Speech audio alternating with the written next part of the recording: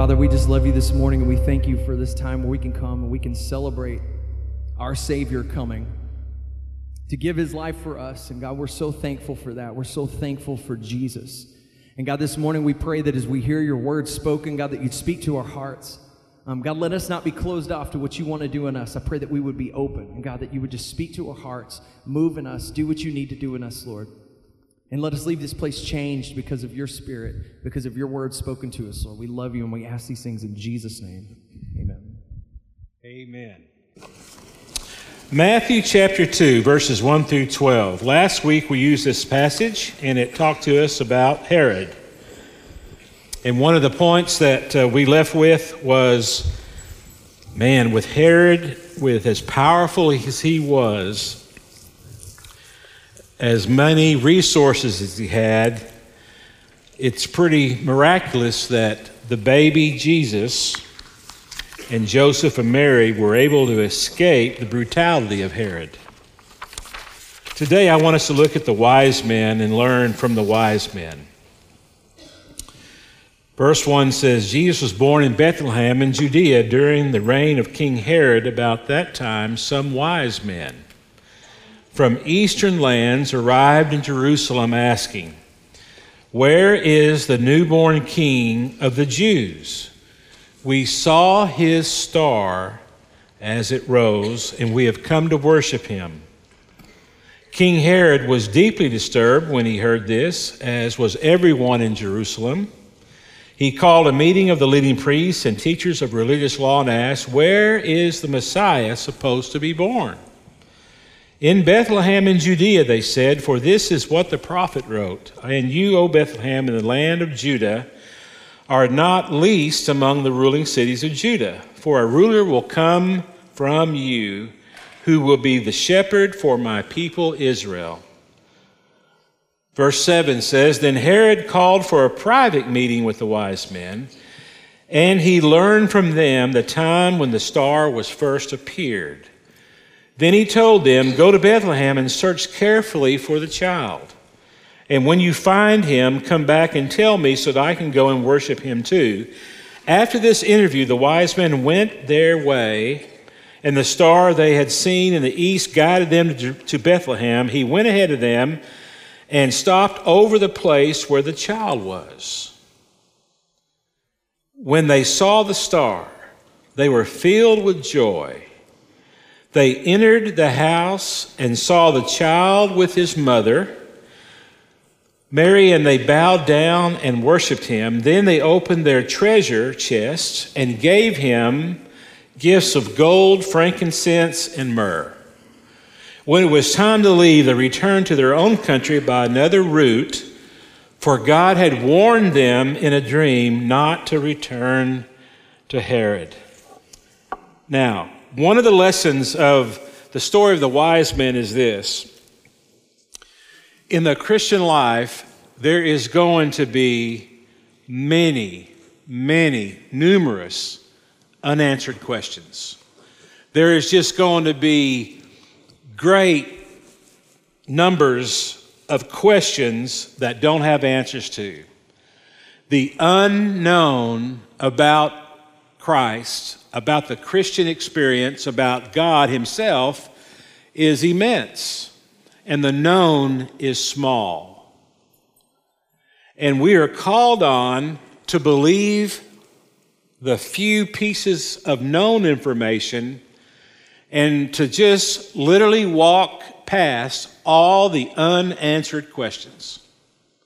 Now, for many people, that's a real problem. For many people, that is a reason why there is not a belief in Jesus. They have listed all the questions. They have tried to find answers for those questions, and they just can't find answers to those questions. And so they walk away in unbelief rather than walking forward in belief. Now, I feel very blessed that all those unanswerable questions didn't keep me from walking forward and believing in what I knew, believing in what I understood, believing in the very difficult to explain Messiah, Savior, Jesus. Many unanswered questions about these wise men. Who are the wise men and where do they come from? Now, the best guess that people have come up with is that they were Persians. They were wise men, smart men, educated men, perhaps are astrologers because of their study of the sky that led them to Jerusalem and led them to the place of Jesus' birth. Now, they had to be, maybe they weren't clearly astrologers, but they had to be studiers of the sky. Now, when you walk out tonight and look up in the sky, you can't understand these guys. The gravity of what that journey called for from their observance of the stars, we don't see. So you go out tonight, and if it's a clear night, you might at best see 3 or 4 stars, right? And the reason for that is light pollution. We're really handicapped in seeing what's up there. Every single night, there is in the heavens an unbelievable light show. You've got to be in a place where there's no light pollution to see it. We see Venus, we see Mars sometimes. Sometimes you can see Jupiter, you can see Saturn, but we're limited. We see just a few stars in the night sky because of the light pollution. When they looked up into the heavens, they saw billions of stars. So how did they see the one star that would lead them to the birth of Christ? They had to be observers, they had to be studiers. There's another explanation that's got to be there for them to see the right star. Now, I understand that they could follow the stars and the star could give them direction because sailors sailed the seas with the guidance of the stars. And at night, they would use their little, forget what it was called. They used a little thing that'd come out and they would be able to pinpoint the star. And every single night, they could stay on course. And the next day, they would stay on that course. And then at night, they'd come back and make sure they were still on course. And so I understand how a star can take you in a direction, but I have no idea how a star can take you to a place on the earth. If I follow the star, I'll head west, I'll head east, whatever the direction of that star is. I can stay focused on that star, but that star is way up there. How in the world can that star take me to a place? That's unanswered. How many were there? Well, we say there's 3. And legend says there was 3 because they gave 3 gifts. Because they gave frankincense, myrrh, and gold. Gold, frankincense, and myrrh. So there had to be 3 of them. We have no idea about that. The Bible doesn't tell us there was 3. That's just an idea. How long after the birth of Jesus did they arrive in Jerusalem? We don't know. Because of the 2-year margin that Herod put on getting rid of all the male children, we know that it was between the birth of Christ and 2 years of age. In there somewhere. Now, we all have him in our nativity scenes, right? But most likely, when Jesus was in that cave, in the manger, the wise men weren't there. They came later. But we don't know when. We don't know when. Perhaps when Jesus was born, they began their journey. And perhaps it took them 2 years. And so he says, all right, if it took them 18 months, it took them 2 years to travel, then they could have been in Iran, they could have been in Afghanistan, they could have been in the Eastern Asian places. We just don't know. Unknown. We don't know how long after the birth of Jesus they came. How did they know the baby was going to be the King of the Jews? We don't know that. We have no idea how they knew that. And back to that star, which may be the most unanswerable question that we have. What was that star all about? Well, some have said it was Halley's Comet, that every single evening they would be guided by Halley's Comet somehow or another, but that doesn't work out because the closest appearance of Halley's Comet to the birth of Christ was 11 years afterwards. So that doesn't seem to work well. Some have said it was a supernova. It was a sun that exploded and just out there in the sky, it just gave them direction. You know, they don't have any evidence, scientists do, of a supernova explosion during that time.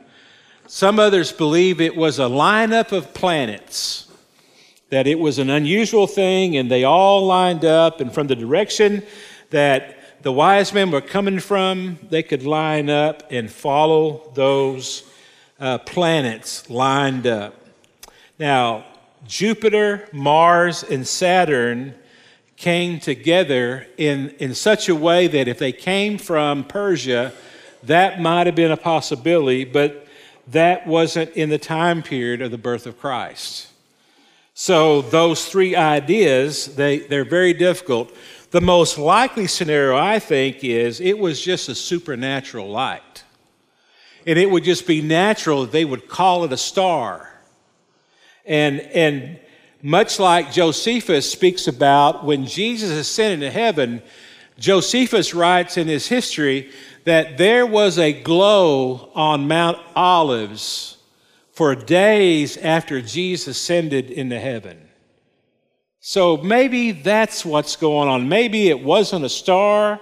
Maybe it wasn't a lineup of stars. Maybe it wasn't a supernova that exploded and led him there.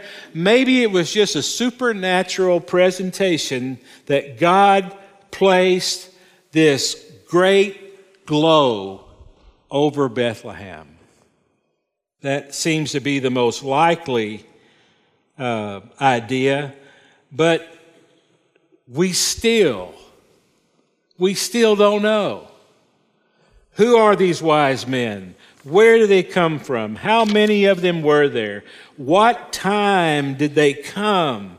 And what is this big, great light? How did they know that the Messiah, the King of the Jews, was being born at this particular time?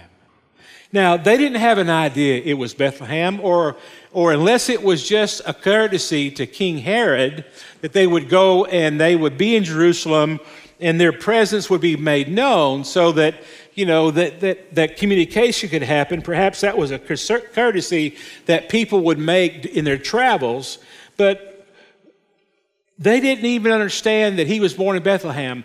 These wise men did not understand Micah 5:2. They did not have access to Micah 5:2. And so here we have the most unlikely believers coming to worship the King of the Jews.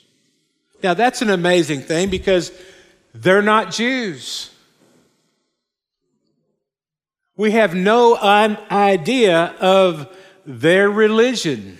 We have no idea of their understanding of God. We just know that they came to worship the King of the Jews. How did they get this information? Well, the answer is God did it. God made the star. God called these wise men to go. God showed them to go, the direction to go, and God told them that they needed to go to worship the King of the Jews. And something else that is very mysterious to me, something that I really don't understand, and that is, how did they know what gifts to give? How did they know that? I mean, they gave appropriate gifts. They didn't give gifts that would be regifted.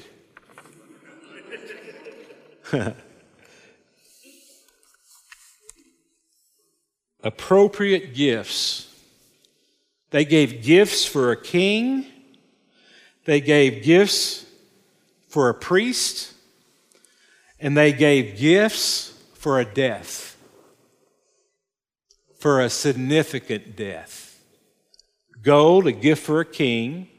Frankincense, the gift the priests used in the temple. And myrrh, a spice that was used to prepare a body for burial. Now that's pretty goosebump making to me. How in the world did they know that? Take gold. Why? He's the king of the Jews. How do they know he's king of the Jews? We don't know how they knew that. Let's take some frankincense. Why? Because he's going to be a priest. Did they understand that? Perhaps not. But he was going to be the high priest. He was going to be the mediator. He was going to be the last priest man would ever need. We don't need a priest. We have a priest. That is Jesus. He is our mediator. We approach the throne of God through Jesus, our high priest. And here these wise men show up in Bethlehem with these appropriate gifts. How did they know what gifts to give? 3 lessons from this story. Just little doubling up of the information we already had, perhaps, but 3 things I think you can carry with you about this story that I think will make a difference in your walking with God, in your believing God, in your trusting God. First of all, if the wise men were able to find Jesus, then you can find Jesus and know the way to go. I mean, what barriers they had to overcome. They had the barrier of culture, had the barrier of Herod. They had the barrier of distance. We don't know how far they traveled, but they traveled a long way. And they traveled and they found a place that they didn't have on their radar screen. They just knew they were to follow that star. Perhaps they were surprised when they discovered it was close to Jerusalem. We don't know that they had heard of Jerusalem. Perhaps they had. Perhaps they hadn't. But we certainly know that it is very unlikely that they have ever heard of the little tiny village called Bethlehem. Now, wouldn't you throw a fit if you traveled a long way, if you made that commitment and you'd been away from family for a long time and you'd been away from your normal surroundings for a long, long time, and you're disappointed with Bethlehem? I mean, today, Bethlehem's kind of a large city, but during this time, it was a real small little village. It's not the kind of place a king comes from. He didn't come from Bethlehem, he comes from Jerusalem. But they found the place. God is always at work leading us. Now, in order for them to find the place, they had to see the star, the guiding light. They had to hear the voice of the Lord. And they had to believe. They had to know and hear. So they hear, they see, and they believe what they hear and see. That is available to all of us. We can see the work of the Lord. We can hear the voice of the Lord. He gives us belief that impacts our will and desire to want to follow Him. Just think about that moment of possibility happened for these wise men. Perhaps one of them said, I was spoken to. I believe we, however many it were, we're to go on a journey. Now, how in the world of all of them going to be able to go with him unless there's some mysterious work of God in their life? So you wake up in the morning, you pray to the Father, You open up your spiritual ears, you open your spiritual eyes, you open your spiritual heart to be guided. And so if God the Father was able to guide these wise men to be able to get to the place they needed to be to experience Jesus, He will do the same for every single one of us. We don't have to go through life banging our heads against walls. We don't have to go through life just being eat up with the unknown. We don't have to go through life with all the things that we perhaps might go through without faith, without belief, without trust, without His guidance, without the work of the Holy Spirit in us. You can know your purpose. You can know your assignment. You could see the spiritual activity of the Father around you. You can understand things that only a believer would understand. If these wise men got that, we could get that. It's available to us.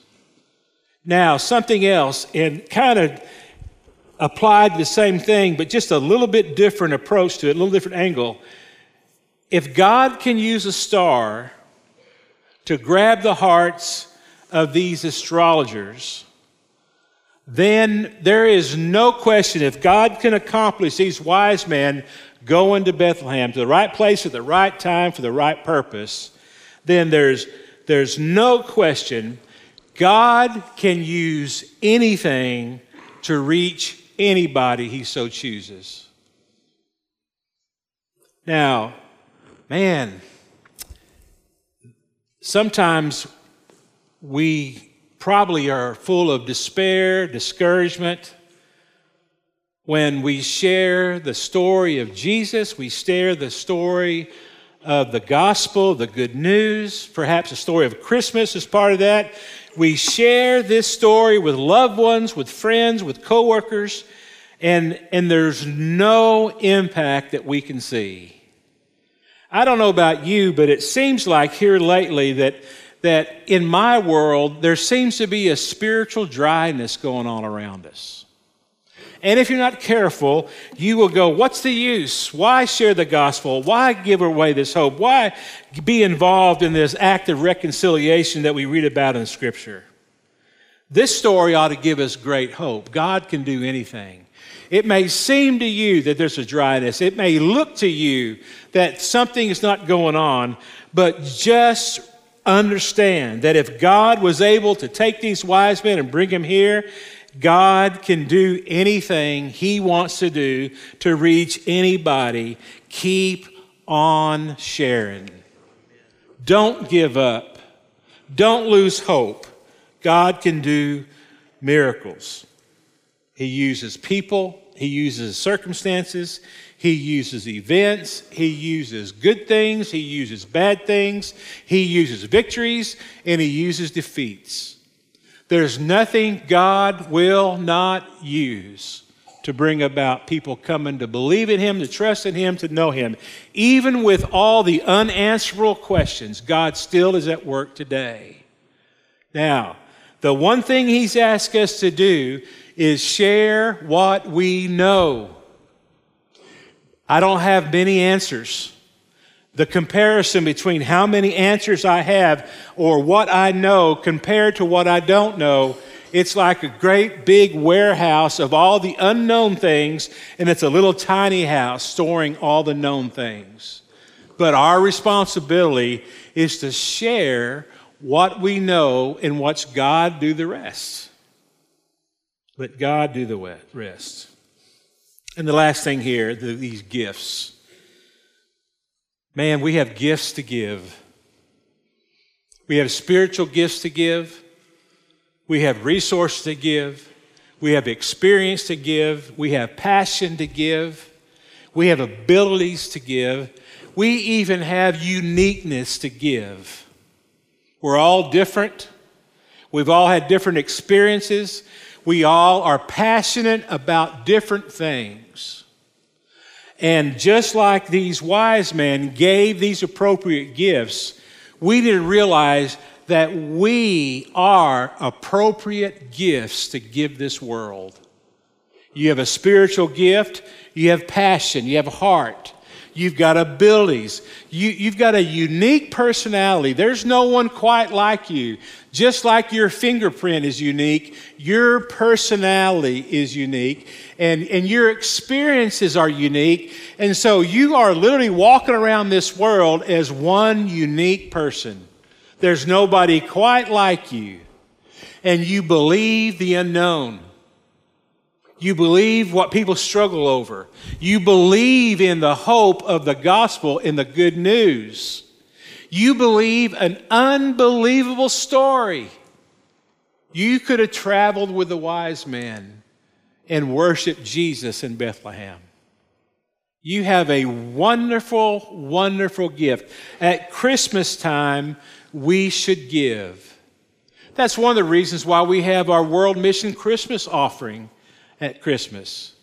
That's our way of giving to Jesus. And we've been raising money this month. And today, we need to have the best day of giving we've ever had for World Missions.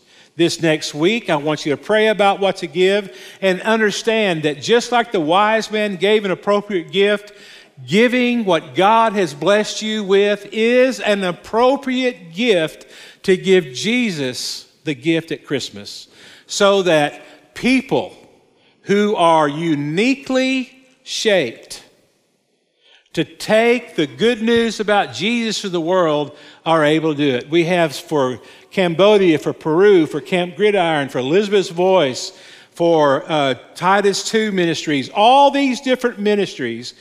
God's people have been called to believe in Him and trust in Him.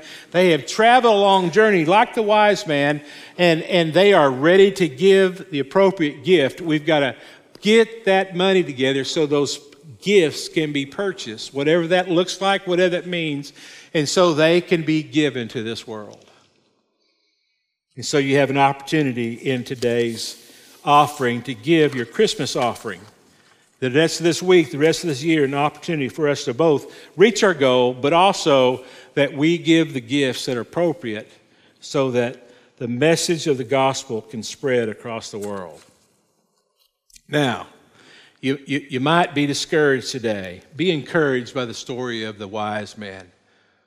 If God did all this, protected them from Herod, took them to the right place, used this light in some mysterious way, if they knew that they were going after the King of the Jews, if they knew what gift to give the King of the Jews, so appropriate, who he was, what his mission was, what he would end up doing, then God can work in you, and God can work in me.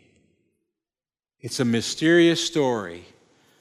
God loved us so much that He came into this world and He became just like us so that He could show us what love is. He could pay the price of our sin.